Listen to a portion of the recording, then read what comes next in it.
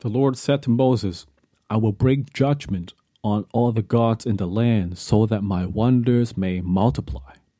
This is the key to understanding God's plan behind the disasters. 10 plagues against 10 false gods man has made for themselves. This is the second plague from the book of Exodus chapter 8.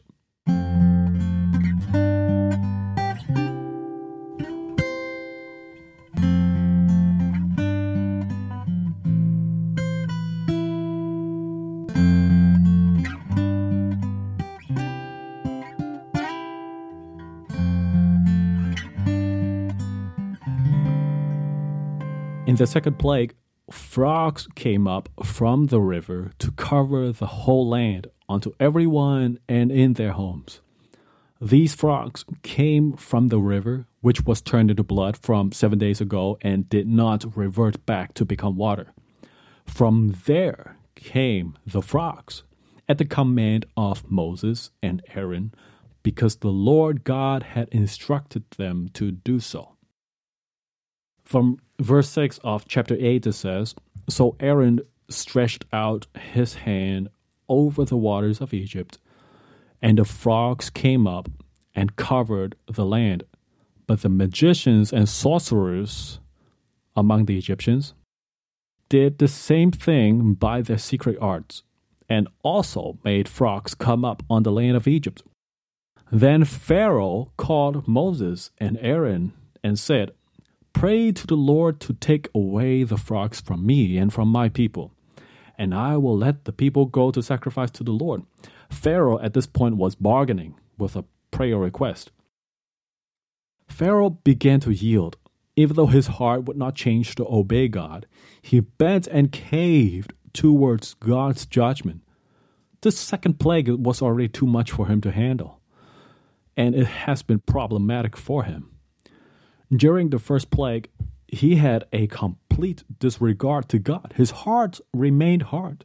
Pharaoh saw the whole water body of the Nile turned into blood, and he turned around and just walked right back into his own palace and did not even take to heart the sign of catastrophe from God. But now, at the second plague, 7 days later, Pharaoh began to pay attention to God. So he asked for Moses and said, Pray to God for me. And how Moses responded was this: I leave to you, Pharaoh, I leave to you the honor of setting the time for me to pray for you and your officials and your people. Pharaoh, you can tell me when you want this to stop. Tell me precisely and exactly when you want me to pray for you. This was what Moses was saying. And the idea was this: so that you will know it is by the power of prayer that God hears and answers prayers, and God alone will stop this plague at that exact time that you get to name. When these frogs are taken away, it won't be because of anything else but God. So Pharaoh says, tomorrow, pray for me tomorrow. So came tomorrow, and Moses prayed, and all the frogs died on the land without returning to the river of blood. After which, Pharaoh was relieved. The situation came under control. And Pharaoh ignored God again and his command with a hard heart. And Pharaoh would not let God's people go to worship him. In the book of Exodus were 10 plagues against 10 gods of the human heart. The second idol being judged and exposed by God is the idol of circumstance. As long as we are relieved in our circumstances, as long as we're in our comfortable way of life, we harden our hearts against God and forget about God. That is the false god of the heart being judged by God. As if as long as life were comfortable for us, we credit it to ourselves that everything is okay and all the things in the world just works itself out, just like the way Pharaoh felt relieved. And he immediately felt that he did not have to follow God or obey God anymore because the pandemic has come under control. Pandemic is here, let's pray to God. And God answered Pharaoh's prayer, and the pandemic was gone, and Pharaoh rejected God again and refused to obey God or to let his people go to worship him. People today idolize circumstance the same way Pharaoh did. If life were comfortable, we refuse to let ourselves go to worship God. When life was comfortable, there is plenty of excuses for not going to God's church. Too busy, too far, too difficult, not entertaining, not relatable, not likable. And people put God out of sight and out of mind. When disasters came, people start to pray or asking to be prayed for. Like Pharaoh would ask, pray for me. And as soon as God answers our prayers, we reject God again and forgot about him. An old-fashioned expression for this behavior is backsliding. And God sent a plague to reveal this idol in the hearts.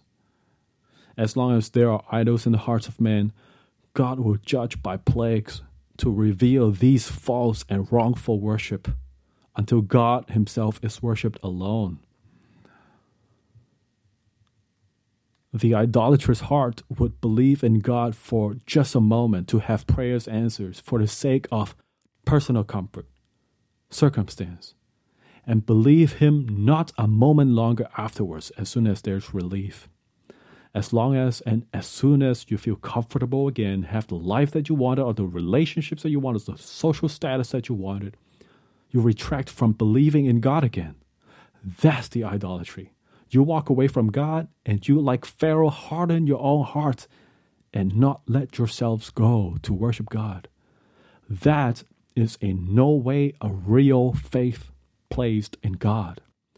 God knows the idolatrous heart that does not genuinely or believe in him. God knows the idolatrous heart that does not genuinely believe him or love him or to worship him. That is a self-obsessed and ungrateful heart of a person idolizing personal comfort with a complete disregard for God, as if to use God for our own gains. When we get what we want, we immediately dispose of God. Terrible. Prayer is not our means to control circumstances through God. True and real prayer is an expression of the Spirit of God in us, yielding ourselves to the will of God. That is real worship by faith. I once met a person who was very sick. It was a painful illness for a very long time. When I met her, she insisted I pray for her so that she could be healed. She was prayed for, and very quickly she recovered. God's healing to you, I said, is an evidence of his love to you. He answers prayers. It is not the only evidence of God, but it is an evidence that you have now experienced for yourself. That's what I've said to her. And what this person said to me was, well, I prayed to many other gods for a long time, and maybe it was one of the other ones that healed me, or maybe my body just recovered on my own. That was her response. When I heard this, I pray that God would have mercy on her when he heard that. The truth is, even circumstances are within the power of God's sovereign authority and his will. He can make frogs appear and disappear. He can make a person sick and he can heal. He can invent new diseases no one has ever found, and he can help mankind invent a cure by giving them wisdom and intelligence. He, by justice, would send plagues onto a world that refused to recognize him as God and Creator over all the earth. And he, by patience and mercy, would answer prayers and renew people and lands. Idols are anything that we devote our whole lives to that isn't God. Circumstances can be an idol which people worship. People idolize circumstance because many people are afraid of losing control over the way of life they wish to maintain or to attain. For about 100 years, this was called the American dream, or the illusion of it. The American dream was to attain that which we did not have, or to maintain that which we have had but cannot control. You can name any field of economy or industry or social or personal life. Therein lurks the idol of circumstance, to maintain and to attain. The more things spin out of control, there is only two ways to react. Either with greater idolatry exert a greater force to wrangle a situation into control, or to recognize and worship God that God is in control of everything. So the book of James makes a very humble plea to you. If you will worship God and find out God's will first, and Lord willing, then you will have this or you will do that. Don't say to yourself you will do this or make a fortune here or there. That's arrogance. That doesn't even understand what life is about. Jesus relieves us from the anxiety for a comfortable life. He said, don't be anxious about what to eat or what to drink, about your body and what clothes to put on. Isn't life itself more important than these things? If there was no life, then there is no need for any food or drink to be had. But Jesus came to promise giving life abundantly. That was precisely the mission. That was precisely Jesus' mission with us, an abundant life. And your worrying and controlling and mongering does not add a single hour to your life. But in the kingdom of God, he promises eternal life. So seek first the kingdom of God. Plagues and pandemics are the things that God would cause to happen just to show there is absolutely nothing that you can control, save for the things God has given to you to be a steward for. Your body, your mind, your decision, your speech, your life, the life you're born into, your possessions, given by God to you so that you may be a steward and accountable to God. God would cause a disease that only he could fix. And God could make all the things in your life spin completely out of control if he has to. And God will prove it by answering your prayers so that you will know God is able and God is God alone.